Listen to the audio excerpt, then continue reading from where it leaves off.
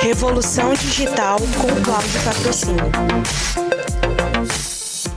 Não há dúvidas que no atual cenário competitivo global as organizações e profissionais estão cada vez mais repensando sobre as suas ações, buscando um novo desenho organizacional e profissional que premia a colaboratividade e a interatividade como ganho inovativo e criativo.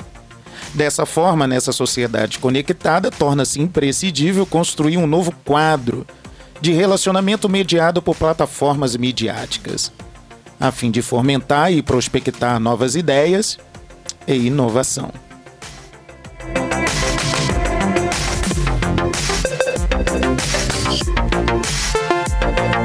Revolução digital com Cláudio Patrocínio.